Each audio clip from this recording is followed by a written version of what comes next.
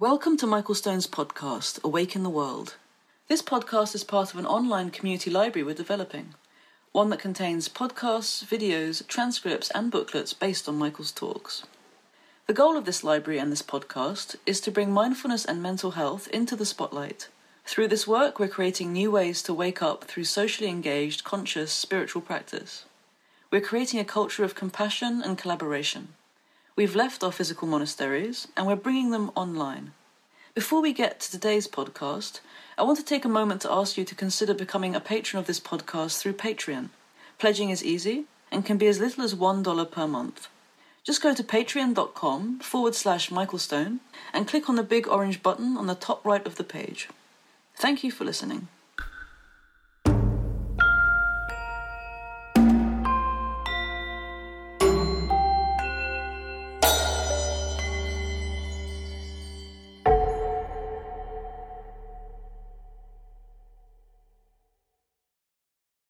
Last year, in praise of copy, which you were going to tell us about tonight. A mind-twisting amusement ride of the mind kind of book, filled with strange terms and unusual twists. Rainfall as mass reproduction, for instance, or 10% of the body's dry light is made of bacteria, which made me wonder, who am I, really? And many other things. So, Thanks. Thanks for being here, and thanks to Mike and Michael for inviting me. And hi to those who I know. maybe people should move up a little bit. Yeah, sure.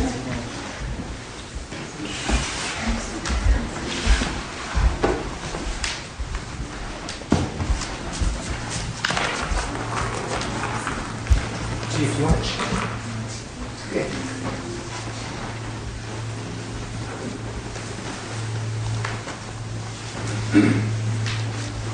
So, I don't know, maybe I should begin with a very basic question before I kind of go into any elaborate spiel. Do you regard what you just did, sitting here, as copying?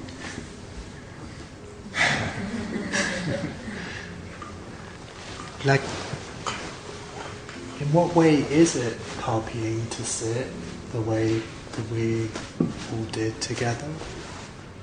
And in what way does thinking about it as copying possibly degrade it as an experience? And in what way,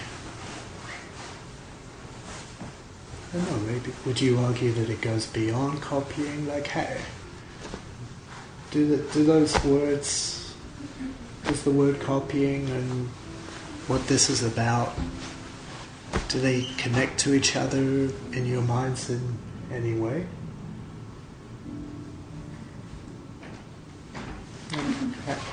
What does it make you think? It's like in one layer where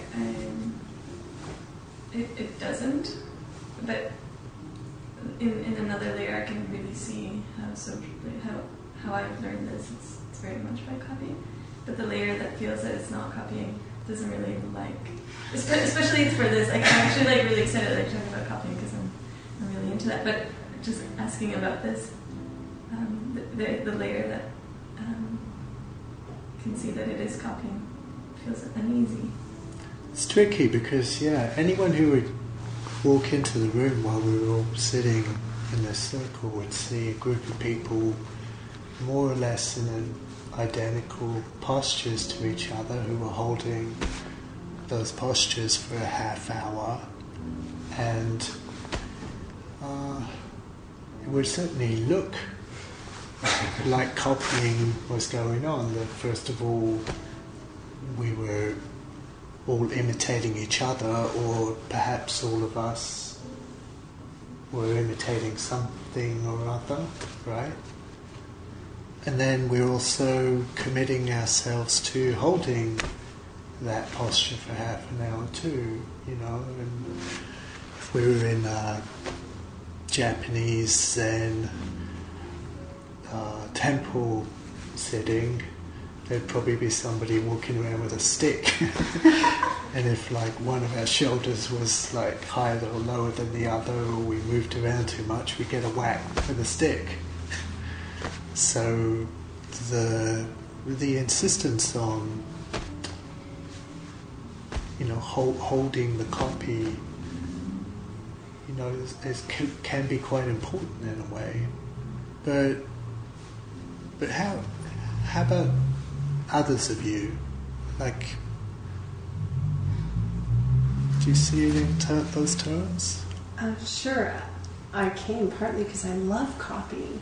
And I haven't read your book, so because the work I do always builds on work of others, because I know there's no way I have the knowledge or wisdom or length of experience of the kinds of sources I'm drawing on to interpret that in the environment I'm in today. And so it may be different because I'm not them, but that's the point. I love to copy good things and synthesize them, and I just put the name of the source. What's the work? What's your work? Health promotion and disease prevention. Wow, I would not have thought of that as involved copying, first of all. But I guess you're talking about the dissemination of materials, information. Yeah, I guess, evidence as we know it today, or best practices or promising practices, and applying them in another context with a different population isn't going to be the same, but it may have some really interesting variations that come out of that application of someone else's research or things that happen with the group of people they were working with. I mean, I think the idea of practices of copying is a really important one.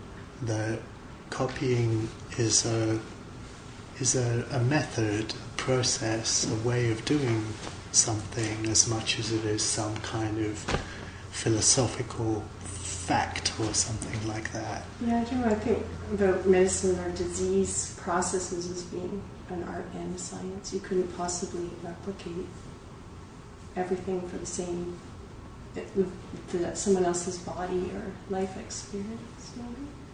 Yeah, even though to some degree we use we talk about a disease model as being something that is repeatable, right? And, you know, disease is also copying. I mean, to think about it, to get back to the 10% of our bodies that are bacteria, like, you know, there is constantly this process of copying going on in our body, and occasionally that process produces pathological effects. Even cancer can be seen of as a process of copying sort of gone out of control. And yet, you know, the other part of it, of course, is that the normal way in which our cells reproduce and the way in which our physical being kind of persists over time is through copying as well. That it's only, I can't remember the nerve cells from the body, I think, are the only ones which actually remain in some way, that everything else, like in a period of about 6 weeks, basically all the cells of your body will turn over. So that the very fact of having a body, being a body, already contains a kind of cycle, a process of copying that's going on at every moment that we're not aware of. Probably if we're aware of it, we might not even feel super comfortable with it. And yet, in a certain way, the only reason why there's any persistence at all is because of this copying, this kind of act of repetition that is continuously going on. But let's return to the sitting one more time, because I'd just like to push that a little further. What is the copy when you're sitting? I think there's a copying of a form, like a literal form, but also sort of a psychic form and an atmospheric form. You're sitting here with your thoughts and thinking, that I would like to be unique just like everybody else, but it's like there's this sea of sort of shared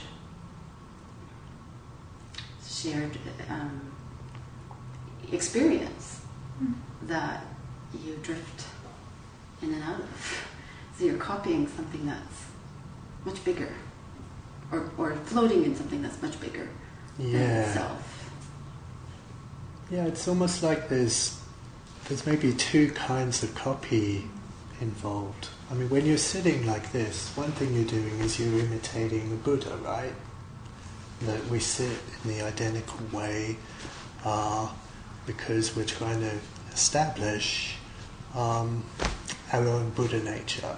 We're not establishing it in the sense of cooking it up, but we sit in imitation of a kind of image of a Buddha, a copy of a Buddha, so that something like Buddha nature might arise, manifest in us. And from a Buddhist point of view, the argument is that that's always already there in each one of us, and that the act of sitting, the practice of sitting, is a practice of allowing that Buddha nature to actually come forth, and that it in some sense is a practice of copying that allows that to happen.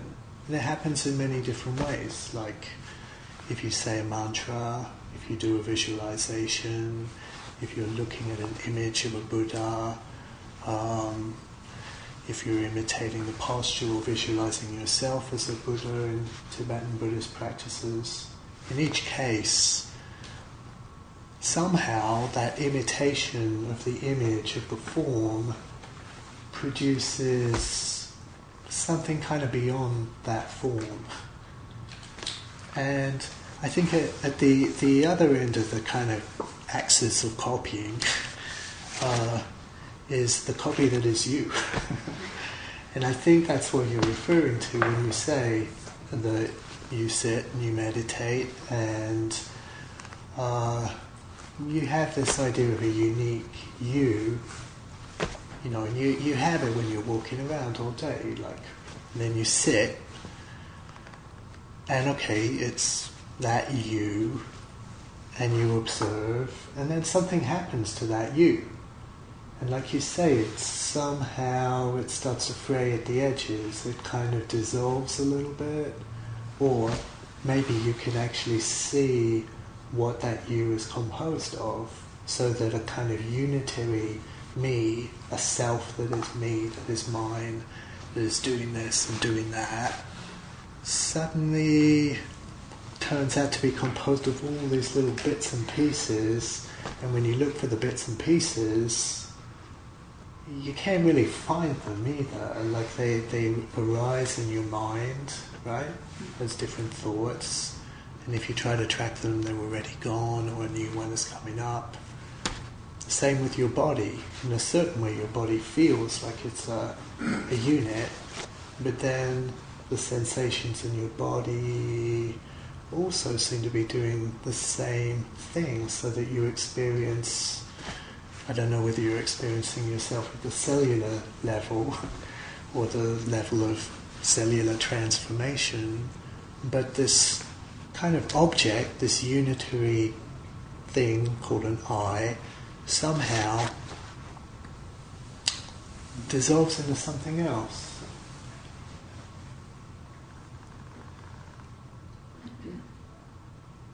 And it's unclear what that is.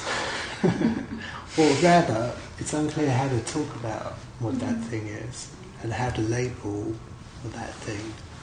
Because in a certain way, once you start labeling it, you reintroduce the copying as form, as frame into it, and it actually kind of gets in the way of the kind of objective experience of, you know, the multiplicity, the lack of self. I mean, all the different phrases that have been used to describe what's going on. The dependent origination of the self.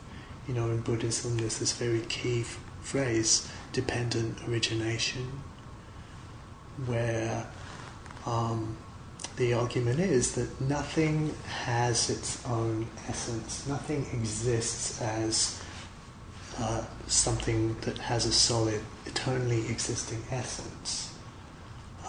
Things only appear, only come into being in dependent origination. In other words, there's a multiplicity of causal factors and elements that all come together in a particular moment in creating a particular sense of that moment and of a particular entity, a subject, experiencing a world. That all of that is dependently originated. And when you look for a kind of thing there, you can't find it. All you find is these endless kind of tracks and trails of causes and conditions coming together.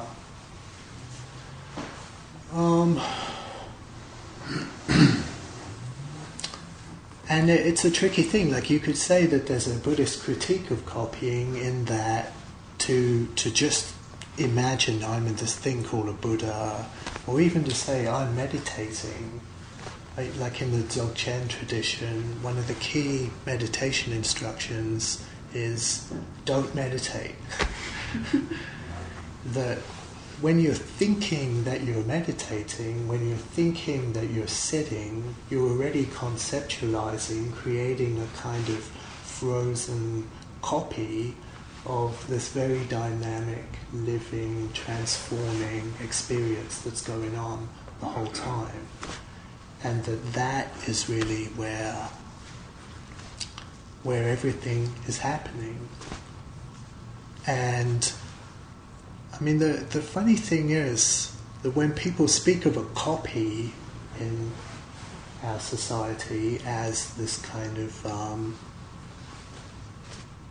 deformed original, the truth of the matter is that every copy has its own dynamic, kind of dependently originated life of its own. Like, there are no identical copies, ultimately. Like, you can try to freeze something as like a copy that is merely like a frozen version of something else. But in fact, since everything is impermanent, everything is changing, the copies are changing too. They have their own life, in a way.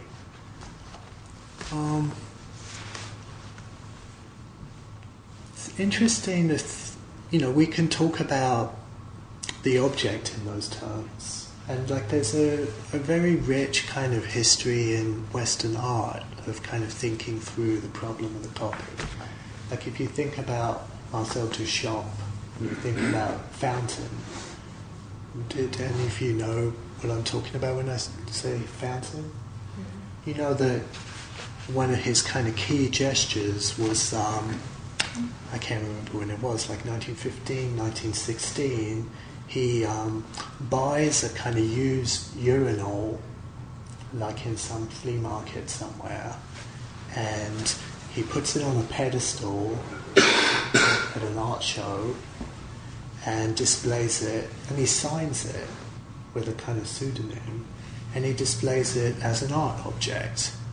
And actually the art show refused to let it even be shown in the show, because they just said this is just a stupid provocation and wasn't really a piece of art. But there's something very profound about it. Like, even though this is a mass-produced kind of, I guess, porcelain urinal that, from a certain point of view, everyone would say, oh, it's identical to all of the others. in actual fact, it can't be identical. In actual fact, every one of these mass-produced objects has its own kind of independent life and history. You know, literally the molecules, the subatomic particles that go to make this object are unique and changing. They're not even unique as eternally existing. Like in this copy, this degraded original, everything is happening impermanently, transformatively. And I think Duchamp is pointing to that. So he's saying that we think that only artists, through their visions as great individualist creators, make unique objects in a certain way. And that mass industrial culture only produces these poor fake copies. But in fact, we're continually surrounded by dependent origination, by impermanence, by really uniqueness, in the sense that just as when you're meditating and you discover and feel, you know, the complexity and the constructedness of this, of your own being, that everything, the being of everything is like that, exactly like that. And I think that's maybe a key point to emphasize then about the copy. Okay, we can talk about objects and we can think about Marcel Duchamp, and, you know, it's great, it's a brilliant art project. When we think about ourselves as copies, I think that's when it gets more challenging. We live in a society where individuality is very highly prized, and like our sense of our own uniqueness is something that we're told to cultivate, something we're told to stress, emphasize, fight for, I would say. You know, that we have to make decisions and we have to separate ourselves off from people and express our uniqueness. But I think what's interesting about meditation is that, you know, on the one hand you meditate, and I think what you discover in some way is that you're a copy. And I mean that in a kind of philosophical, sort of theoretical way, that your sense of yourself exists in language, for example. You didn't invent that language, you didn't name yourself for the most part. Most of your sense of your identity is given to you by society, most of which you're told constitutes your uniqueness, is actually part of this enormous kind of structural, beautiful monster that we call society, that packages these things. And you're told that you need to fight in order to hold on to that, because if you don't hold on to it, you turn into this kind of, I don't know, what is it that we're afraid, if we're not the person with the name, with the will that we think we are, what is it we're afraid that we might be? Like nothing at all, I guess. Loser. Loser, yeah. Fuck over, a mere kind of shell of a being, a kind of, you know, when you're on the subway or you're in some situation surrounded by a lot of people, it's not hard to think or imagine those people as being kind of identical, clone-like beings. Like we can be very dismissive that way. I mean, what's interesting when you meditate, though, is once you let go of that kind of constructed uniqueness that you have to hold on to, your own essence that is yours, that allows you to exist in the world, it doesn't really turn out that there's nothing there. Like when you sit and meditate, it's not like nothing happens, right? instead, there's like this very complicated, rich, energetic, dynamic, interdependent, moving mass of thought and feeling going on. And then maybe if you go a stage deeper than that, you experience a kind of awareness of that. And that awareness, you can then turn your awareness on that awareness, and maybe you let go of your own conceptual identity, that copy, and then what is there? Like what happens when you don't hold on to those thought processes anymore?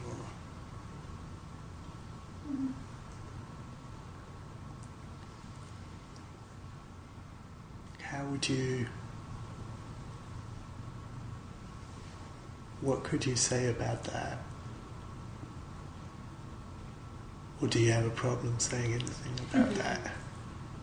Yeah. I'm sorry, I'm just trying to determine if I understand the question, but I mean, what you're describing is conceptual senses of self, really, right? Yeah, but then in meditation, what happens when you kind of unravel or let those... It's something like death, really, right? Which most people, I think, are afraid of because it's unknown, right? Right. So I think it just ties into a fear of the unknown. Like any evolved sense, a sense of self is evolved over time. So the more you fashion an identity for yourself through a relationship, the more you know yourself, right? And so unraveling that begs the question, what am I? And the answer is nothing. And nobody really wants to hear that about themselves after a certain point. You've invested a lot of time and energy into being yourself. But what's the experience when you actually do it? Like the experience of nothing, or what is the experience when you're sitting? So yeah. Because you're afraid maybe of nothing, but then, like if we really turn into nothing when we meditated. I mean, I've never had the experience of turning into nothing, because my thoughts, I think my thoughts create the thinker kind of thing. So I'm always, even in the, and I have some, I guess, practiced sitting with myself, but there's always some kind of dialogue. So I'm not sure I know the answer to the question of what happens when that dissolves, because it didn't dissolve. It hasn't happened. How about other people? I think there's tiny moments where I sort of experience a sense of, if I don't have to be anything, I can be anything. Like it's freeing in that if you can let go, stuff can come in. Right, there's some kind of freedom outside of conceptuality or conceptual thinking in a certain way. Even the fact of awareness, of being aware of thinking, indicates some kind of gap there.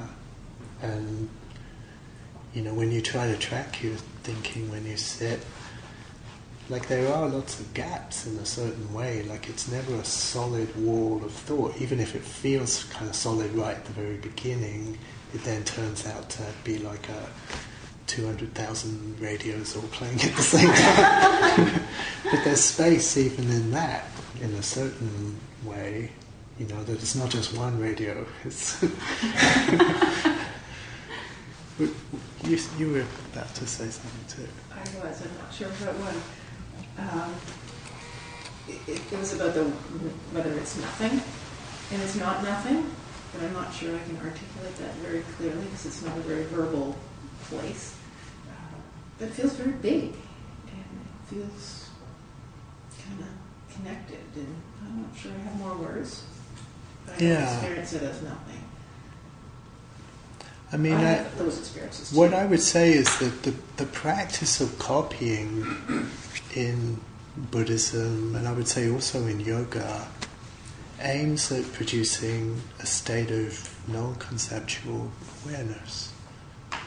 That you think all there are is concepts, and the concepts are always part of a certain dynamic of copying, in a way. And yet, when you become aware, you also become aware of something like a non-conceptual aspect of experience, of being. Which brings up the issue of sameness. It's a really tricky concept, both in Western philosophy and in Buddhism and other Asian religious traditions, because in some sense, as soon as I say sameness, if I were to say meditation will produce a sense of sameness, it doesn't sound so good, and it immediately sounds like we're back in the trap. The copy is this inauthentic thing. But if sameness wasn't being identical, but merely the lack of differentiation, of not making discriminations, and that, when you're talking about meditating, in a sense, when you let go of the streams of thought and stop adding to them and kind of trying to organize them and package them and all the rest of the stuff we're doing all the time, that stopping of processes of differentiation exposes you to some deeper level of, I would say, non-conceptual sameness. And that's a kind of profound experience when we talk about something larger, something bigger.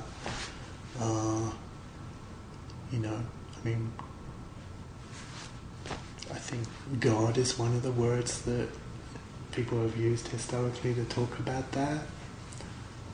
Cosmic unity, there's all kinds of different ways of labeling that, but the point isn't really to label it. The point is that through a certain kind of practice, and a practice that involves imitation, you can expose yourself and recognize in yourself or realize yourself that kind of primordial awareness, sameness, that is not conceptual.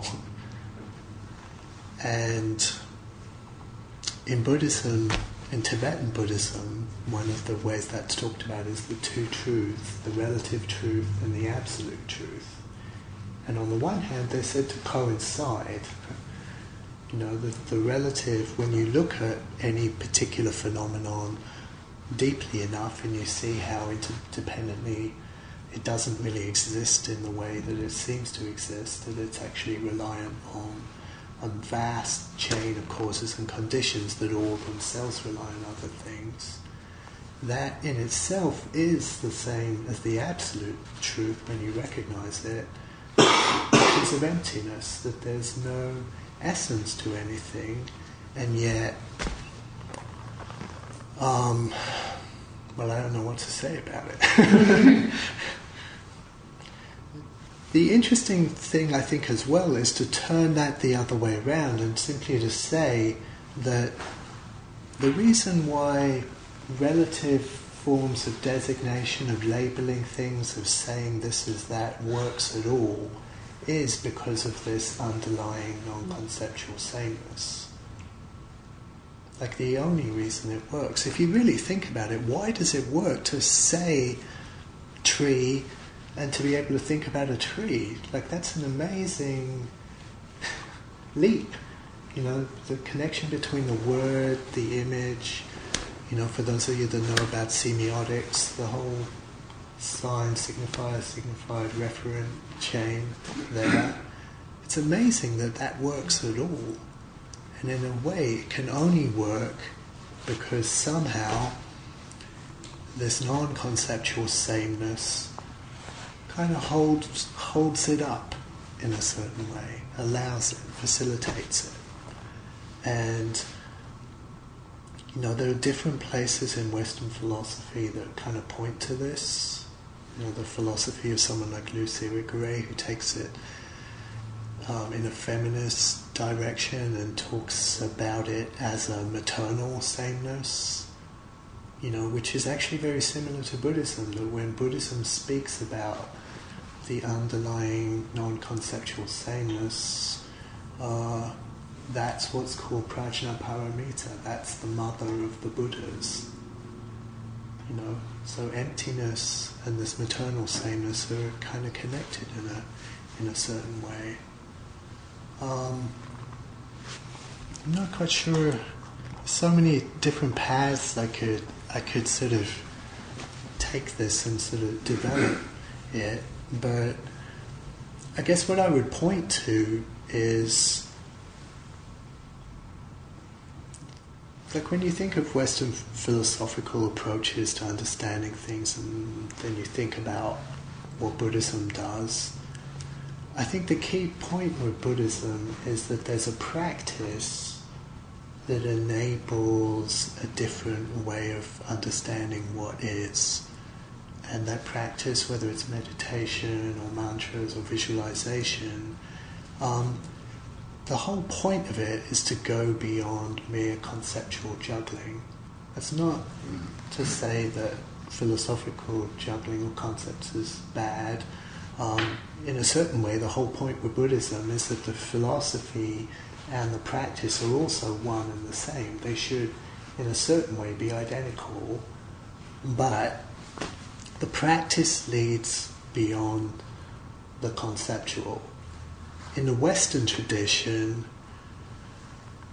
it's hard to say to what degree a practice exists in the same way. I mean, there are points, for example, when we talk about psychoanalysis, the analytic session where you talk and engage with the analyst, that's a practice too, and something enters into that picture that can't simply be, studied or recited from a book. That's important.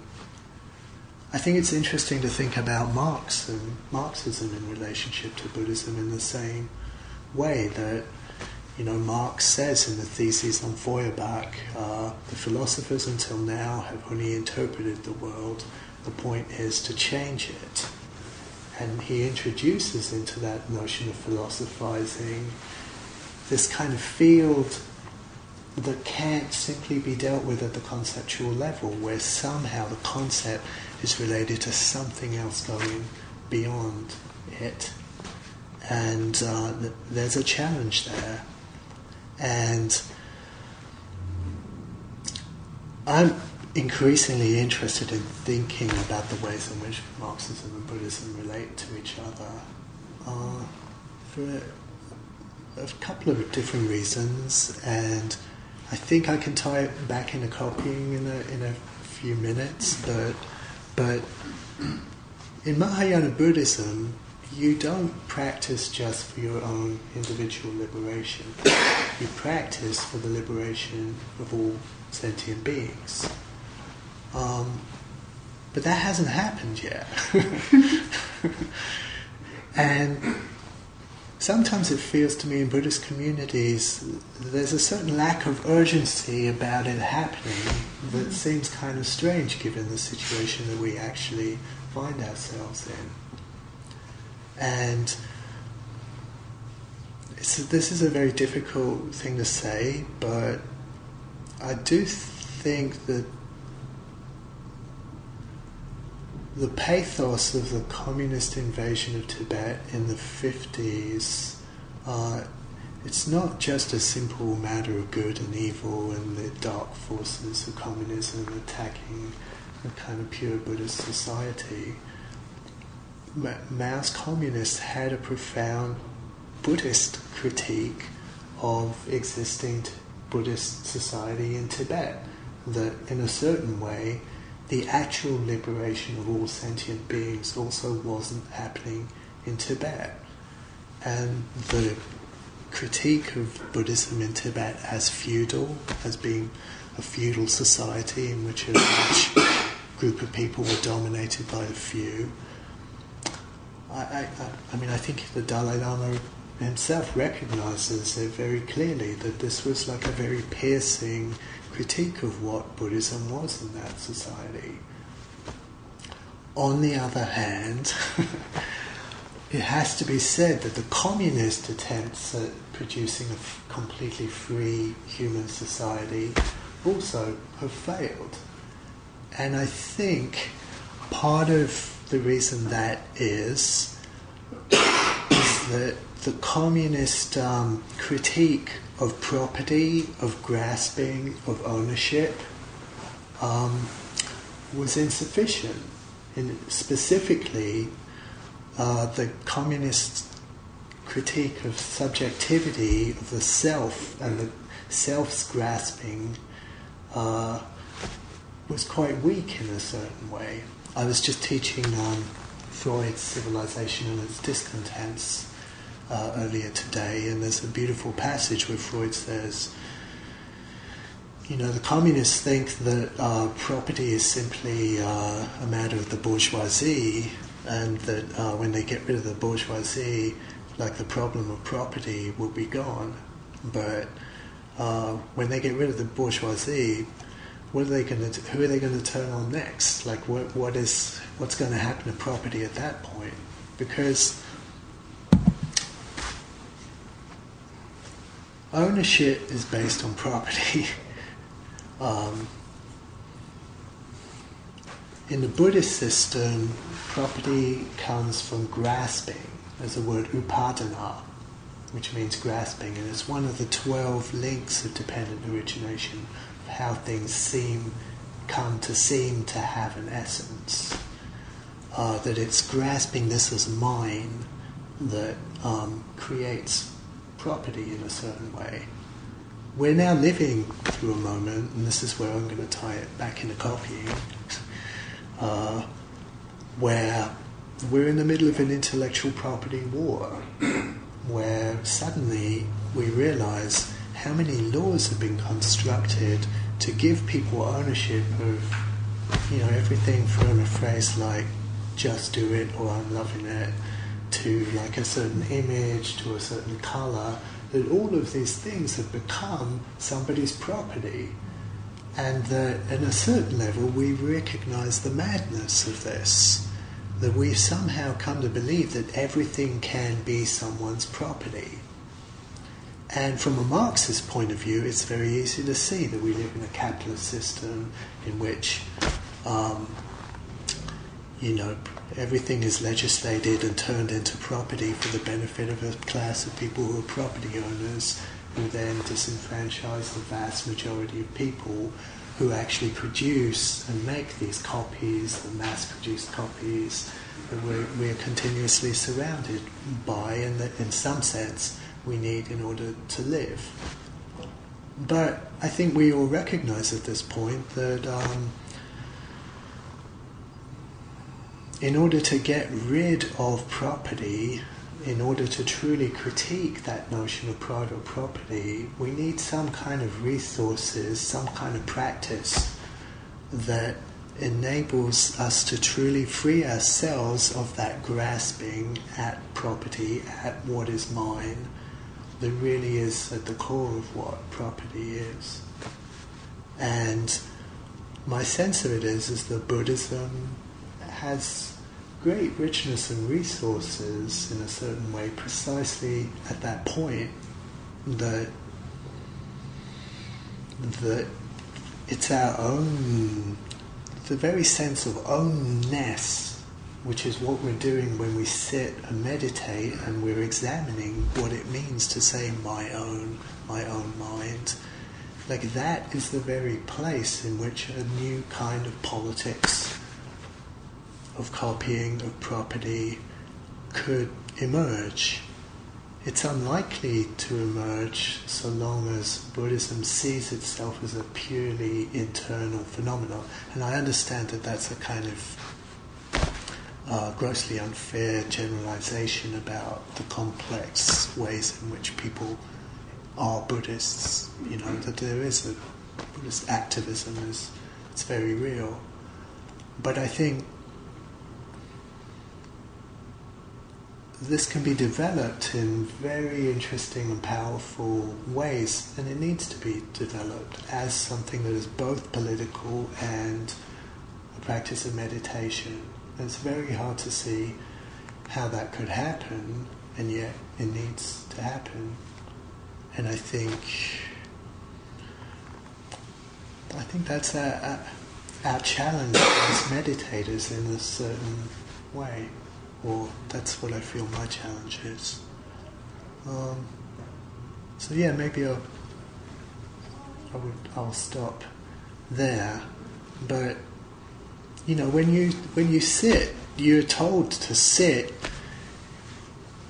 to liberate all sentient beings, and we really should do that. You know, full stop.